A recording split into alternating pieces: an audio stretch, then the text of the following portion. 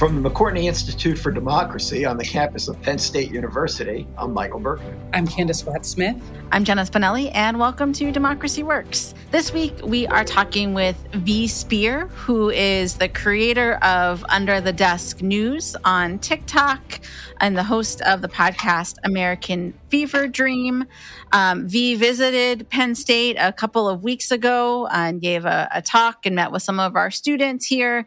And it's been a really interesting experience reflecting on the work that V does and thinking about it in contrast to some of what we typically hear about social media on this podcast and other places. I think as you'll hear in the interview, V has a much more positive outlook on the role that social media can play for media literacy and for our democracy than maybe some of the folks that we've talked to previously or that our listeners might have heard or read about in other places. I'm really glad that we invited V to Democracy Works because they, as you mentioned, illuminate a different side of what we typically think about social media. I think if we ask just the average person, even maybe our average listener, what they think about social media, and by that, for example, TikTok or Facebook or Instagram or X, they would probably use mostly negative words to describe or characterize these tools, right? They're divisive, unserious, junk, their time sucks, people doom scroll. It's a great place for celebrity gossip. And we've had plenty of guests who are helping us to think about how politics on social media can be divisive and can enhance polarization, that we see many of the ways that Americans are divided in their real lives. They're also divided in on the interwebs, right? That people bicker relentlessly and they say whatever they want to say. But I think on the other side, just as well, if we ask people how much time they spend on social media, they would say a lot. And if we ask them how much they learn from social media, they might say a lot. And you can think about how many sentences you might have begun with, I saw this guy on TikTok, or I learned, or, whatever on Facebook, or can you believe someone so said on Instagram, whatever.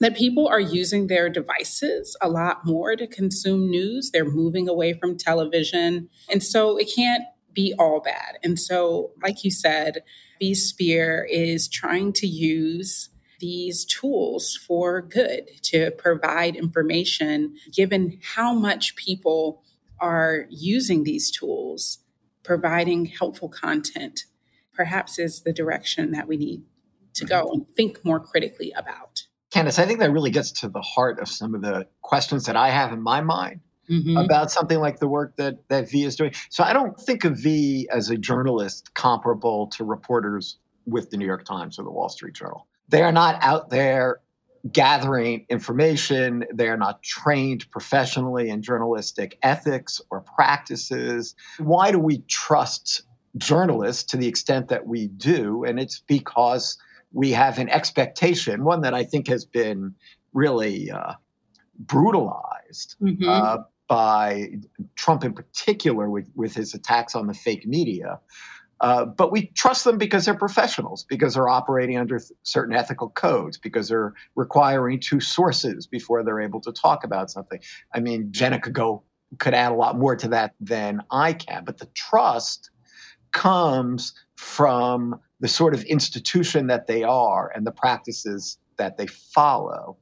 But with V, the trust is coming from someplace else. And I think it's quite interesting. I mean, they talked about it a little bit in terms of a kind of social world, or what did they call it? The third place, like that this online community is one that has learned to trust them and others, I guess, involved with it because of who they are, rather than because of the sort of practices they follow or their training. I think you might even maybe not learn to trust. I think that some people earn trust. I think that's true. I think that people gravitate toward people that trust is, like a bank account, right? That people, like a currency. Yep. That you build over time, and people will blast you in the comments if you are not right.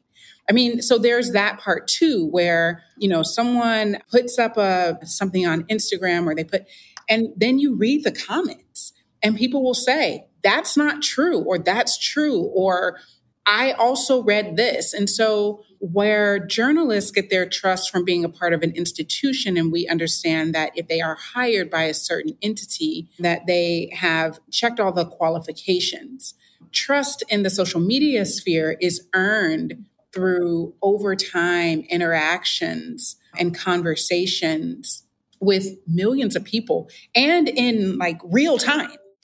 Yeah, and I think that's a good segue into the interview. We can hear V talk about how they have worked to build that trust over the past couple of years and what some of those interactions with their followers look like. So let's go now to the interview with V Spear. V Spear, welcome to Democracy Works. Thanks for joining us today. Thanks for having me.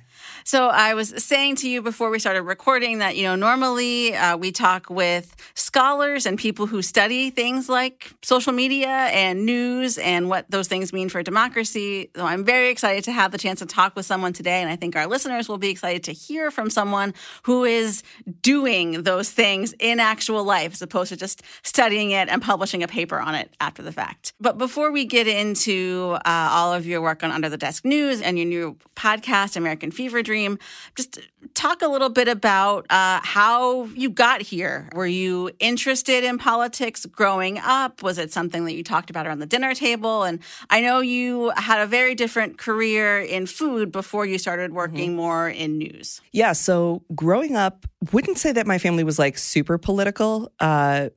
They were more interested in the news as it related to what fun gossip was happening in town. And I think your definition of news changes, right? There's big global news, and then there's the hot stuff that's happening in your town. And I would say we were more on the hot stuff happening in town level. I went to school for theater undergrad. I got a master's degree in marketing because if you have an undergrad degree in theater, you have to do something. And then I started working in food and restaurants, and I worked as a chef, as an event planner. But the most rewarding job I had was as the director of impact for the James Beard Foundation. And in that role, I was working with chefs to lobby Congress for better food policy, whether that was advocating for the rights of animals that would be brought to slaughter someday, or that was talking about smart catch and what we should be doing about fishing, and really giving chefs a voice in politics to be leading that legislation as opposed to hoping some congressman just happens to know about the economics of small business and feeding people. And then the pandemic came, and I got furloughed from that job because, of course, all food and beverage shut down. And a lot of my chef friends were, celebrity chefs, you might call them, and they started making TikToks because they were all out of the restaurant. And so I started making TikToks, making fun of them, kind of, or imitating them or duetting them. And then I started making TikToks of me making these elaborate, crazy cheeseburgers while also talking about how to apply for the PPP loan or the shuttered venue or whatever other government programs were coming out, trying to bring that through line of impact in politics back to the table after, COVID burned our table down. And then January 6th happened, and I sort of, in a funny way, I was having a meeting with the Veterans Affairs Department about how we were going to be feeding veterans. And so I was wearing a suit from the waist up, as you do on Zoom calls. And I just saw what was happening on TV. I had been in the Capitol a bunch. I knew that people were in places they shouldn't be. And I just dove under my desk and I was like, Mike Pence, you could invoke the 25th Amendment. You could be president for 14 whole days. And people thought that was funny. They liked it. Gave them a sense of calmness in this moment of chaos. Also gave them something to anchor on. This 25th Amendment that they maybe hadn't thought of or didn't even know about existed. There was a path. There was something we could do. This wasn't going to end. There was another lever of democracy to pull. And that's when Under the Desk News started and just got popular. I just stayed under that desk and started telling people more about civics. Yeah. And so give us a sense of who your audience is. I think, TikTok is often stereotypically associated with Gen Z, and I'm sure that is a large, proportion of your audience, but it's not all Gen Z. So give us a sense of who's interacting with your content. So I think a lot of the traditional media, when they report on me, they will call me the go-to news source for millennials and Gen Z. And that's because they somewhat falsely associate TikTok with only young people. My audience is pretty divided evenly between Gen Z, millennials, Gen X, and even boomers. And I think that's important to realize that the conversation we're having on TikTok isn't just issues for, by, and about young people. It's issues that bring everyone to the table. So right now, my audience, I would say it's pretty evenly distributed, maybe leaning heavy millennial, Gen Z, but a significant portion of boomers, Gen X, and older. 30%, I think I'm 20% male audience, 80% female. 30% identify as conservative, which I think is very interesting. Huge military population. The number one employer of my audience is the United States Army, which is, I think, interesting. I mean, they're a big employer in America anyway. And so it's a little bit of everyone. And I'm really proud of that. I think that I've set a place for us to have conversations where we're all interacting with news and politics and current events. And then we can take what we learn, research it more, and apply it to how it shows up in our lives. Because while I'm in Rochester, New York, talking about something, there's someone in Northwest Arkansas with 5 kids, living, and they're hearing it differently. And who am I to say, well, you should see it the way that New York sees it, right? So I think it's been a great place to bring people together. And I think it proves that there is an appetite and there is a respectability for a place to host all these different types of people. We talk a lot about how polarized and divided America is, and you could envision a scenario where that would just be a hot mess in your comments. But I could also see maybe it's more civil. Maybe there is some actual respectful engagement happening. So give us a picture of what that looks like. So I am just as much a community member of Under the Desk as I am the host of the show. So I'm in my own comments and commenting back and forth. There's a couple things that I do to protect the space. One is use keyword filtering. The fact that no slurs or bad words will show up in the comments means whoever said a slur or a bad word got to have the feeling of posting that, but it never showed up on the feed. So everybody kind of got what they wanted out of it, right? Because I truly believe that people who leave bad comments oftentimes aren't looking for a good faith argument. They're just looking to be heard or copy paste their thing that gives them some relief. So they got to have that, but it didn't show up in the comments. And then when I go in the comments and I see different things going on, a lot of times, some of the most divisive comments have usernames that are actually that person's first and last name. So it's like Dave Smith 5654, right? So I'll go in and I'll be like, Dave, my guy, come on, man, be cool. Just like that. I'm talking to them as a person because they are a person and we're in a community and we're all equals. And then Dave will be like, all right, V, all right, you caught me this time. We're all in on the joke together. We're all policing ourselves. We're all engaging. And I'll give you a couple tries. And if it turns out that there's just somebody there who wants to be sassy or just wants to cause trouble, I just block them. Because to be in the community is a right. To have a protected space is a right. And we've built this platform together, me and the 3 million followers. And I feel a responsibility to keeping that place safe. Not so safe that it's sterile where we're not having difficult conversations or disagreeing, but where it doesn't turn to abuse, which is never productive. So the other thing that often comes up in this, so when you talk about community and social media, some people might say that's an oxymoron in some ways, because there's also this other thing happening of where, Gen Z in particular reports high levels of loneliness, isolation, anxiety, and people will often link that to more time spent on social media as opposed to non-social media, IRL interactions, right? So how do you think about that relationship between, forming a community on social media, but also having a community outside of it? So I think it's easy to paint a correlation between more time on social media and increased feelings of loneliness. And what that does is absolve the world, the community, the town, of the fact that there are no third places anymore. When I was a kid, we'd go outside and play all day, right? And that would be one thing. Or my mom would drop us off at the mall. We'd cruise around the mall, get a little Orange Julius, shop, do whatever. We'd go roller skating. We'd go to the bookstore. We would go to the library. All these things were like third places for people to exist. There was a lot of going over my friend's house, right? Homeownership is a difficult thing for people right now. Also, people don't have as many children right now. I was one of 3, and my friends were one of 5, 4. So it was like, yeah, you got all these kids in the neighborhood, and they're like at Allison's house one day, and they're at my mom's house the next day, and everybody's feeding each other. That was the culture of the 80s and 90s. It was a little bit different, but it's it was third places. There was a third place to go that wasn't just work or school. And we don't have that anymore. Now what we have is social media. We have fragile home ownership where you're not living in the same house in the same town you lived in your entire life that your parents lived in, your grandparents lived in. And so I actually think social media is the remedy in many ways to the lack of third place. It's just that third place is in the metasphere, right? It's in the online now. And I would love to see more third places showing up in the world. But even today, I went to get a coffee and there's a sign at the Panera that says between the hours of 11 and 5, no one 16 to 18 is allowed unsupervised because they're loud and they're damaging things, right? Well, where do you want these kids to go? You know what I mean? And it's not, of course, it's not like Panera's fault. They don't need to collect them either. But it's another consequence of not having a third place to go. It's not normalized to go to the library the way that it was when we were kids, right? It's not normalized to get dropped off at the mall. Where is the mall even? So I think we've developed these social media spaces. And a lot of what I've seen is that it has caught a lot of people from despair. Again, going back to my Northwest Arkansas example, if you're a queer kid down in Northwest Arkansas, you may not see yourself anywhere, but you go on TikTok and you're everywhere and you have power and you're cool and you can talk to other people and you don't feel alone. So I don't think social media is the cause of loneliness.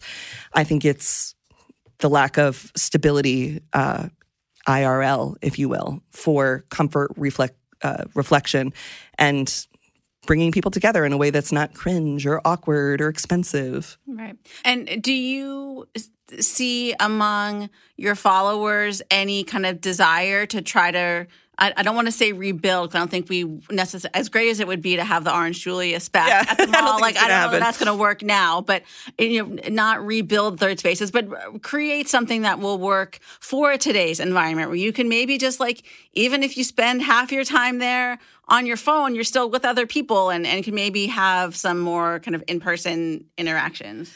Let me give you an example of how I think social media drives this need for third places and how they get created. There's a creator that I greatly respect. Her name is Mercury Stardust. And I think she's got 2 or 3 million followers, so substantial, but, put that out across the nation. And that's maybe a couple hundred in each town. And she released a book for renters about how to fix your own stuff around the house. It's called Safe and Sound. And she did a book tour. And I'm pretty sure she did every state. And there were lines around the block for this niche trans handyman creator for a book that is specifically about home repair, right? This isn't you wouldn't think it would be a super sexy book, but it is. And there were lines around the block, people coming from miles and miles away, people flying into a city just to see her, just to be with other people who follow Mercury, who are interested in learning about the difference between different types of plungers, right? Why would we think that? And that's because of the community that she built online. And it doesn't matter what they're rallying around. They're rallying around plungers. We are desperate for that community. But her book tour sold out and people were having a great time meeting each other, exchanging phone numbers, having fun, talking about what they learned in the book, talking about how good it was to see other trans folks, even talking about if they weren't a trans person themselves, how much they learned about the queer and trans community that they didn't otherwise know and what joy it brought to them, or what questions they had. And Mercury was there to field those questions, which is so helpful. So I think that is an example of ways that social media is creating a third place. You can also look at conventions like VidCon. VidCon gets 70,000 people from across the nation to come to meet content creators and jump in a big, pit of squishmallows. It's very fun.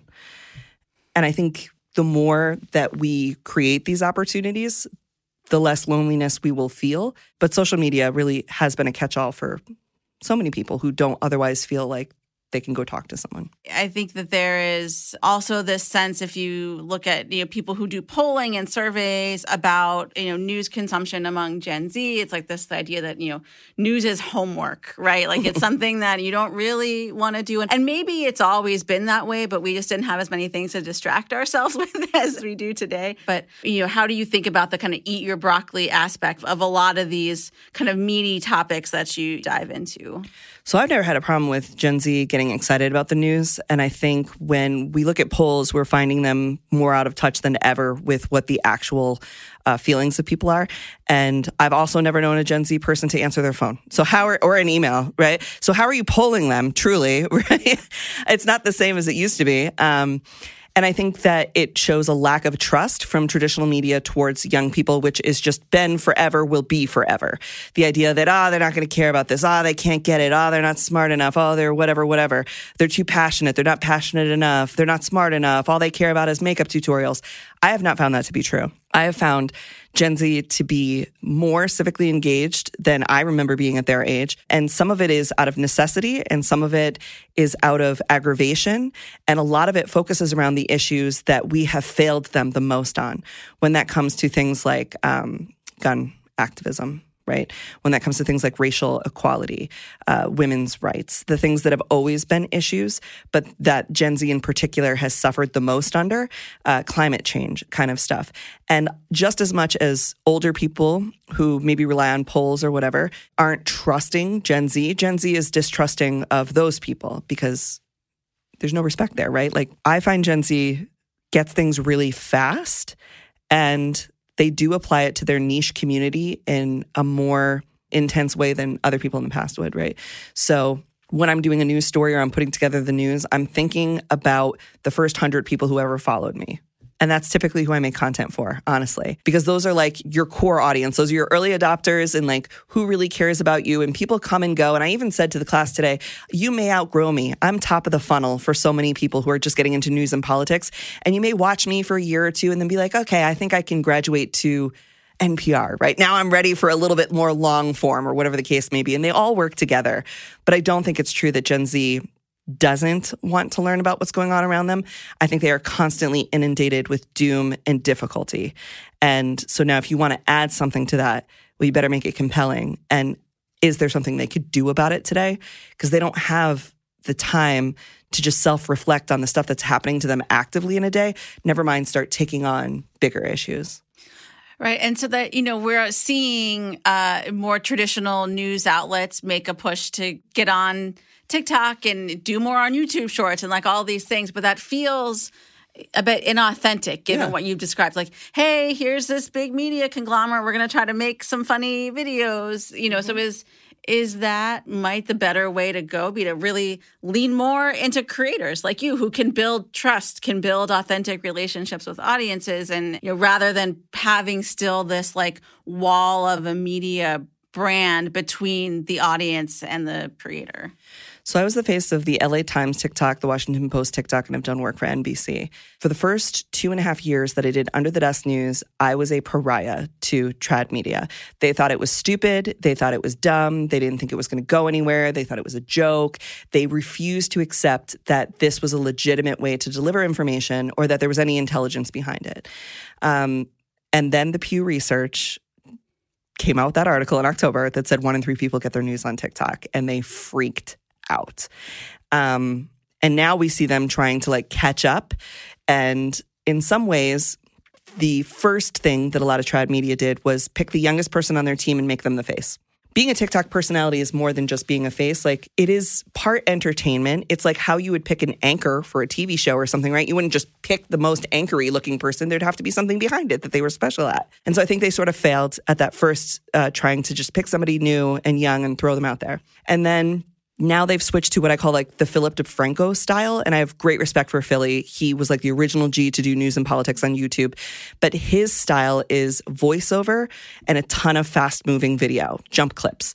And where I think trad media does well with that style is that it falls very much into the wheelhouse of addictive, angry or emotionally triggering content. And so now what we see from, the big news channels is that Philip DeFranco style voiceover with fast moving video. And I think that's actually good. I like that because trad media has the money to put boots on the ground in Ukraine. They have the money to produce this incredible video content that they should be showing that they don't get to show when they're doing their nightly show. And it's also very shareable. You can show and tell with that, and that works for social media too. And somebody could take that B-roll video and then add their voiceover to it without disrupting the broadcast in some ways. And so I think that's something good that trad media is doing with social media. But I still think that they think it's a fad and that it will go away at some point. And as I was talking to a class earlier about, I think that comes from a scarcity mindset. So much of journalism is being destroyed right now. And I absolutely respect the idea that people who took the traditional path in journalism and democracy are looking at it like, I've been doing this for 20 years. I've earned my spot. And now all of a sudden some kid on TikTok's going to like take over my audience. Yes and no. We need both. It's a partnership of both, but it takes respect of both, right? I'm a really, really good storyteller, but a lot of the news that I get is from the Washington Post, is from the New York Times, is from the LA Times, is from ABC, NBC, the Associated Press, BBC, Axios, Al Jazeera, you name it. I'm just good at consolidating it and being the storyteller person. They are really good at finding the story. But yeah, it's respect for both.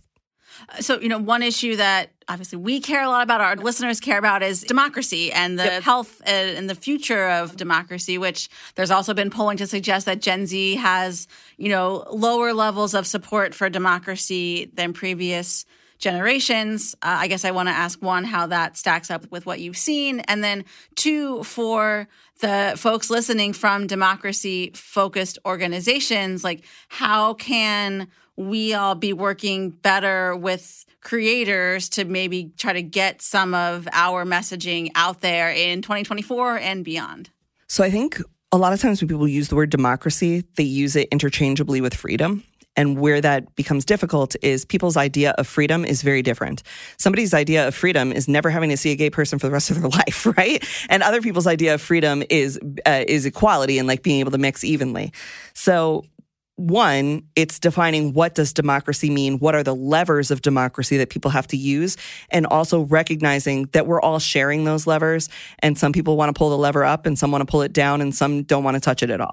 I, again, don't agree that young people aren't interested in democracy. I think they've seen democracy presented to them as the American political system, which is easy to critique.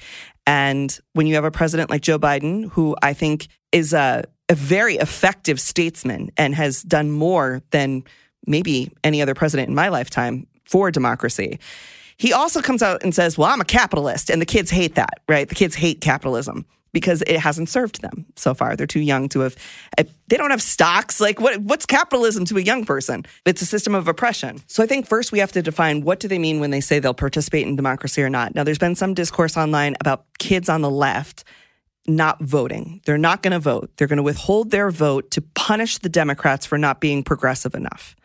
We have 9 months to the election. I can absolutely promise you that if you threaten them and say, well, if you don't vote for Joe Biden, then you'll end up in this worse situation, there is nothing that turns anybody off more than an ultimatum. And what I'm seeing is a lot of sense of urgency, panic from people who work in democracy that the kids aren't going to vote.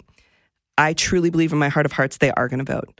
I believe that they are disappointed and disillusioned right now, and rightfully so in many ways. What are we doing to earn their vote? Threatening them isn't going to work, right? Are we talking about the down ballot, the importance of your friends and neighbors that are running for office? Are we talking about ballot initiatives? That's what I'm focused on this year because truly no one is excited about the Trump-Biden rematch. And I think it just further exhausts people. It also makes people feel like they have no choice. Joe didn't debate or primary. You got Marianne Williamson on TikTok every single night at 7 p.m. for hours and hours and hours. Joe's not there. Give it a rest. Don't threaten them. They will vote. They do care. They understand. They are smart. But you're not earning their vote the way that we maybe earned a millennial's vote. That's well said. We'll close here, give you a chance to talk about what you're working on now. Tell us about your new podcast and other projects you have coming up that our listeners may want to check out. Yes, thank you. So you can find me at Under the Desk News on TikTok, Instagram, and everywhere else you get your social medias. I have a new podcast. I'm super proud of it. I'm very excited. It's called American Fever Dream, and it's being produced by Betches Media. And I chose them specifically because they're a woman-owned independent media entity. And, with the state of journalism right now, it's a little tricky to try and sell it to like a big org. I was like, maybe we stay independent for a while. And what we're going to do every week is exactly that. We are joking. My co-host is Amanda Duberman. She was the former director of news for Huffington Post. She's the director of news for Betches. And we are joking that we are in our down ballot era. Each week, we're going to talk about down ballot candidates that are making huge changes at the state and local level, hoping to inspire other candidates to take from that example and bring it home to them. We're also going to be talking about what's happening with democracy, politics, even a little bit of pop culture, trying to give it some levity, a podcast that you could just walk around and sort of reflect with. It's kind of part group chat, part analysis, but hopefully a comfortable place to think a little bit more about what's going on, have a little bit of fun, And we'll also be touring it. So we'll be out in the streets live. We're hoping to be at the DNC in different places. So hopefully y'all will come to see us. Please follow the show now. If you follow the show now and subscribe, it helps us enter the charts at a higher level, which is really important to the success of the show. And it's called American Fever Dream. Well, we'll link it in the show notes as well. V, thank you so much for joining us today. Thanks for having me. Terrific interview, Jenna, and I thought that V's personality really came through in it. Just a delightful person. And really, I think a person trying to do really good and important work on social media. It reminded me, their discussion of the third place reminded me of the last podcast that I was on, Jenna, with Chris, when we were talking with Cynthia Miller-Indress about sort of the bad place in social media, the way that these sort of communities are developed around cooking shows or all kinds of what would seem like innocuous sort of virtual spaces and real spaces as well, but virtual spaces where there's actually these extremist sort of messaging that's being delivered, and that it gets deeper and deeper, and the algorithms drive you further and further into a sort of extremist position. And I think that V is describing a different kind of third place online, one where people are getting together around their interest in acquiring good information and learning. And I think it's worth mentioning as well that V thinks of the work that they're doing as a kind of gateway for young people to get into perhaps more sophisticated ways of acquiring information about the news and politics and what's going on around them. Yeah, I really appreciated that component and thinking about it that way. And it's something that I've seen in real life where there's some personality, some influencer, content creator that provides information about whatever topic. And then they say that they're going to be in real life somewhere. And how many people will flock to go and see that person? And so I think that's really fascinating about thinking, we always talk about people aren't gathering in social spaces anymore. They're not in bowling leagues and stuff. But there is a way in which people use social media to gather with people that they share an affinity with or an interest with. And they can do so in a way that they never could have done in a bowling alley in the first place because, only the people who are close by can go to that place. Where here, you might be the queer kid in the rural wherever, and you can connect with other queer kids from other places. And that only can happen on the internet, right? That you can bring all of these people to one place, in air quotes, in a way that you could not have before. And that we talk about how segregated we are. And so these online places also bring people who probably wouldn't normally interact with each other to the same place. And so just as well, that there were real live third places that were not healthy for society and that exist on the internet. And then there are also third places that are great for places to thrive and connect. And we see that on the internet too. Yeah, we often, of course, comment, complain, note how so much of social media is highly siloed and segregated and you're only hearing from and talking to people that you already agree with. But at least according to how V describes their own audience, it's fairly diverse. Mm-hmm. And would include people from both the left and the right, and bringing them together in a way to communicate with one another, I guess, through the comments and other kinds of means like that. And frankly, if you're watching the NBC nightly news or something, you don't even have that opportunity. Mm-hmm. There you're just a passive consumer of it. One of the things that V mentioned about doing democracy is that I think that the lesson that they talked about in who are the characters involved and getting any kind of thing changed. And I do see in my students, they don't want to just know the theory. They want to know, well, now what? What do I do? How, we're talking about equality. What do I do? We're talking about polarization. What do I do? What policy needs to be implemented? And what V talks about is you have to have storytellers. You have to have politicians. You have to have activists. You have to have strategic thinkers. And they don't all have to be the same person, but they can work together. And so I thought that was really helpful to think through how social media can also be used as a place where stories are told. And people can use those stories and those personalities to talk to people who can make a difference, either through their activism or through their policymaking. So there's, I think, the component of when we talk about social media and we think about journalism and helping to make informed citizens, but there's also this other way that social media can be used to tell stories that can motivate people to want to make a difference in their own kind of sphere of influence. I think that's a terrific summation of some of the kind of work that V's doing and the importance of it. And it is captivating, and I can see why people are watching it. From the McCourtney Institute for Democracy, I'm Michael Berkman. And I'm Candace Watts-Smith. Thanks for listening.